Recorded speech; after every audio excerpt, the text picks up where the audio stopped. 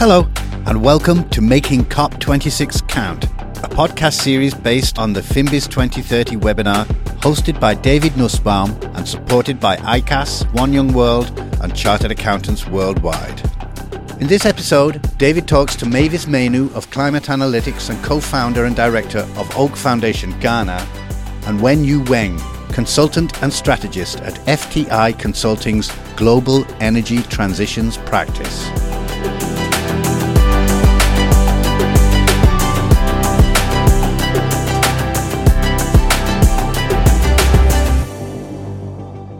Well, our next speaker is Mavis Mainu. She's executive assistant to the CEO at Climate Analytics, but she's also co-founder and director at Oak Foundation Ghana, where they mentor women and girls in education, entrepreneurship, and professional development. And Mavis is also a One Young World ambassador. Mavis, taking account of the perspective of developing countries where adaptation is often critical, what can accountants and finance professionals do? Great. Thank you, David, and thanks, Sarah and Claire, for setting up the scene so well. And I was fortunate to be in Glasgow this year for COP26, so thanks, Claire and Glasgow, for welcoming us.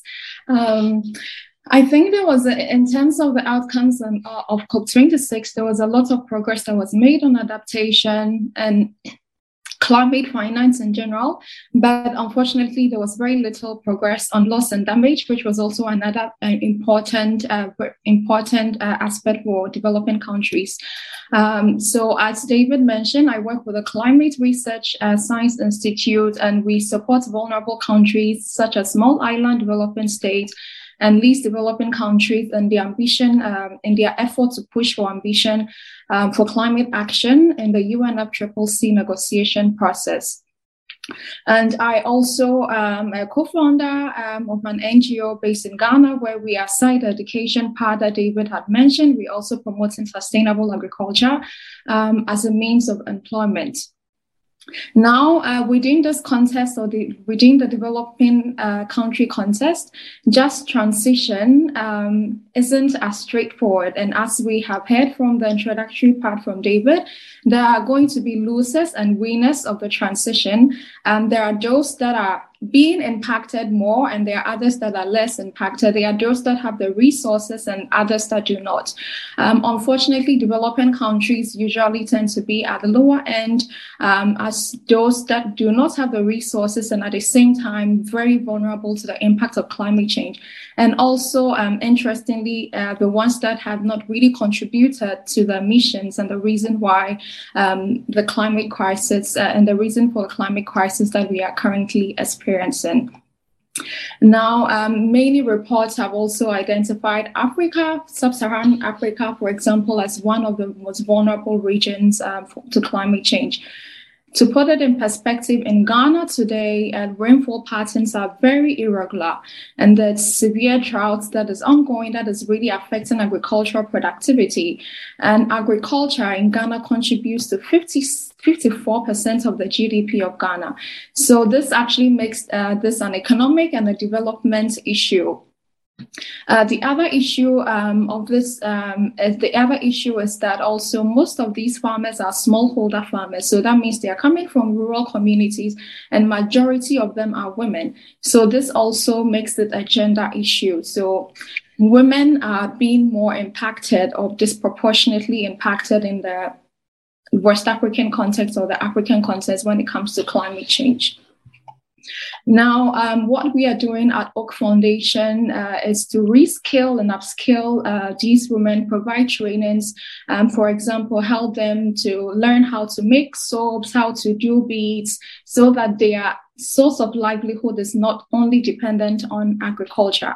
So that is one way of helping them to adapt to the changes that are already, or the impacts that are already experiencing in their daily lives. Another thing that we are doing also is providing new skills in terms of greening the agricultural practices. So how can they practice the farming differently and in a more sustainable way? that reduces land use and at the same time also sustains their source of livelihood.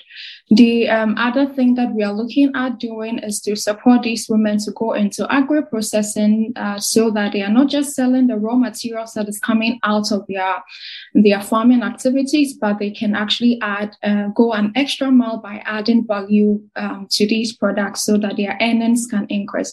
So these are some of the adaptation strategies that we are implementing in Ghana through Oak Foundation to support these women who are disproportionately affected by the climate impact to adapt to these changes. Now, the biggest challenge when it comes to this work, it has always been, and for developing country, has always been the lack of sufficient climate finance. And finance in general globally has been heavily skewed towards mitigation.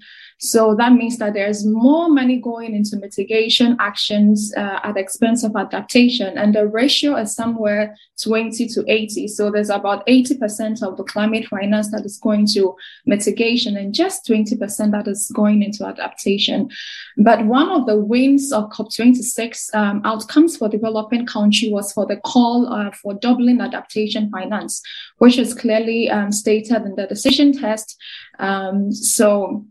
And the other thing was also, I think this David mentioned in the introduction, the call for developed countries to meet the 100 billion climate finance pledge that they have pledged many years ago that has actually never been met. But even with this 100 billion and with the doubling of adaptation finance, it's still not really enough to meet the adaptation gap. And UNEP, the recent UNEP adaptation gap report also mentioned that the adaptation gap is 5 to 10 times greater. So the money that is needed, the money that we are receiving now for adaptation finance is 5 to 10 times lower than what is actually needed. So an annual 70 billion USD is needed for adaptation for developing countries. But what is currently flowing is somewhere between 3.5 to 7 billion USD dollars. So this is really nowhere near meeting the needs or the finance that is needed for developing countries to really adapt. Now, what can chartered accountants or finance professionals do to support this sort of just transition or support developing countries to transition to a more low carbon future? And there's many that can be done, but I'll just limit it to two. And the first point is that it is clear that public finance is not enough. There's a clear need for private finance also when it comes to climate finance and particularly for adaptation. And accountants and finance professionals can support this by promoting and allocating resources for adaptation work within the organization, specifically for developing country adaptation projects. The other thing that also happened in COP in Glasgow was the operationalization of the Article 13 of the Paris Agreement, which is transparency. Now, the transparency framework calls all countries to use one reporting framework for reporting their greenhouse gas emissions, as well as providing information on the climate impact and adaptation. Now, these are skills that developing countries usually, or the civil servants usually do not have. So accountants can lend their skills or your expertise in this area by supporting and providing this capacity to governments and specifically those from developing countries on how they can make these reporting, they can provide this information through the reporting frameworks that has been outlined by the Paris Agreement to help the countries meet these targets. And at the same time, this also sort of is going to be a way of ensuring that countries are meeting the climate targets or the commitments that they have set for themselves. So it's going to be sort of an accountability measure to ensure that both developed countries are meeting the commitment and as well as developing countries. So I think I would also leave it here now and wait for the panel discussion. Thank you. Great. Thank you, Mavis, for sharing your perspective and pointing to some of the difficulties faced most acutely in developing countries and highlighting the example of how an NGO can support and initiate actions towards a more just transition, thinking especially about the need for adaptation as well as mitigation. And you've pointed us to the role of accountants, which for some reason I think was not a main focus at COP26, but hopefully we can put that right. So finally, I'm pleased to welcome Wenyu Wang to the panel. She's a consultant and strategist in FTI Consulting's Global Energy Transition practice. So that means she's working on low carbon energy and infrastructure. And she's also a One Young World ambassador.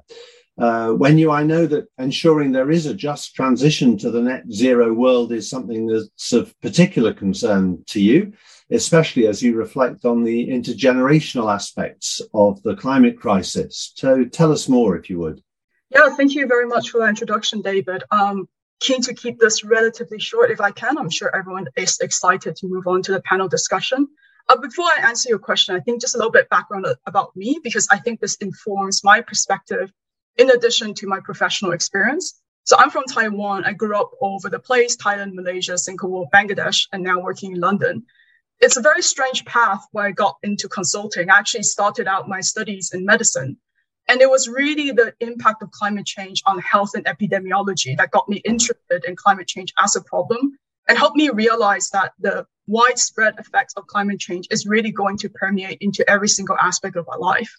My interest for the longest period of time has been and still is education and climate change. And for that reason, I was in the education sector for a few years as a teacher.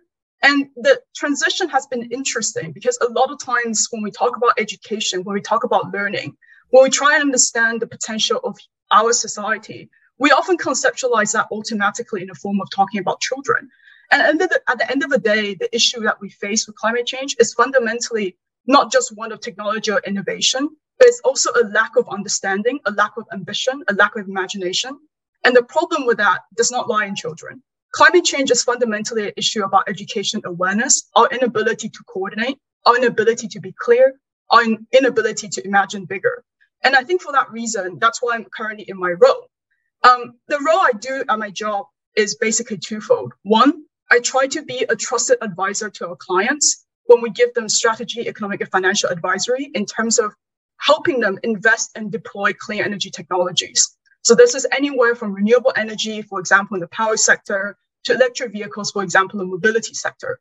The second thing I do is I help companies and organizations to clean their own houses. And basically, before you start talking about social impact, you need to make sure that your organization is also creating a positive climate impact. That means maybe being net zero or carbon neutral. And these terms mean different things, but most people don't know that. This is where the audience comes in.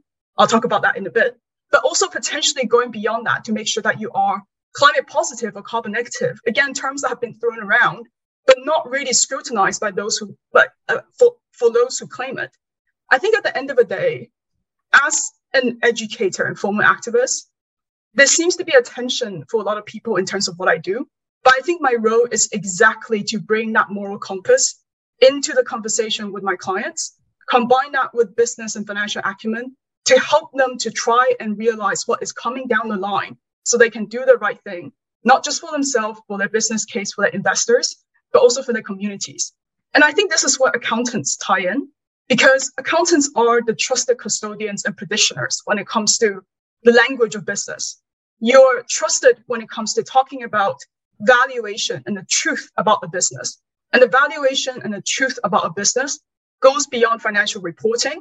The valuation and truth of a business tomorrow will go into talking about the sustainability, the environmental, and the climate impact.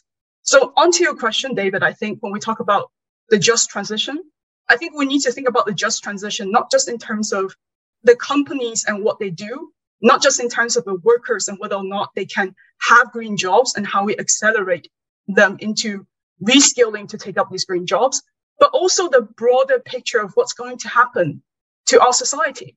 And I think a lot of times the just transition focus on maybe, for example, which I don't complain about young people, there are going to be a lot of people of the older generation or certain socioeconomic demographics that get left behind. And on top of that, there's going to be whole new issues in the supply chain when the society we live in move forwards towards massive mining of minerals that are required to create a clean energy world. What does that look like? How can we be accountable for the human rights violations there and the environmental damage from these mining supply chains? I think these are all important questions we need to address. For that reason, it's not possible for climate change just to be an issue of government, as Claire mentioned. It has to be an issue that everyone participates in. So I'll leave my comments there. Looking very much forward to the panel discussion. Okay, great. Thank you, Wenyu, for telling us, about your journey into contributing to tackling climate change and how your own professional expertise is now focused on that, but bringing a moral compass and thoughtful reflections on the challenges involved as well as technical skills.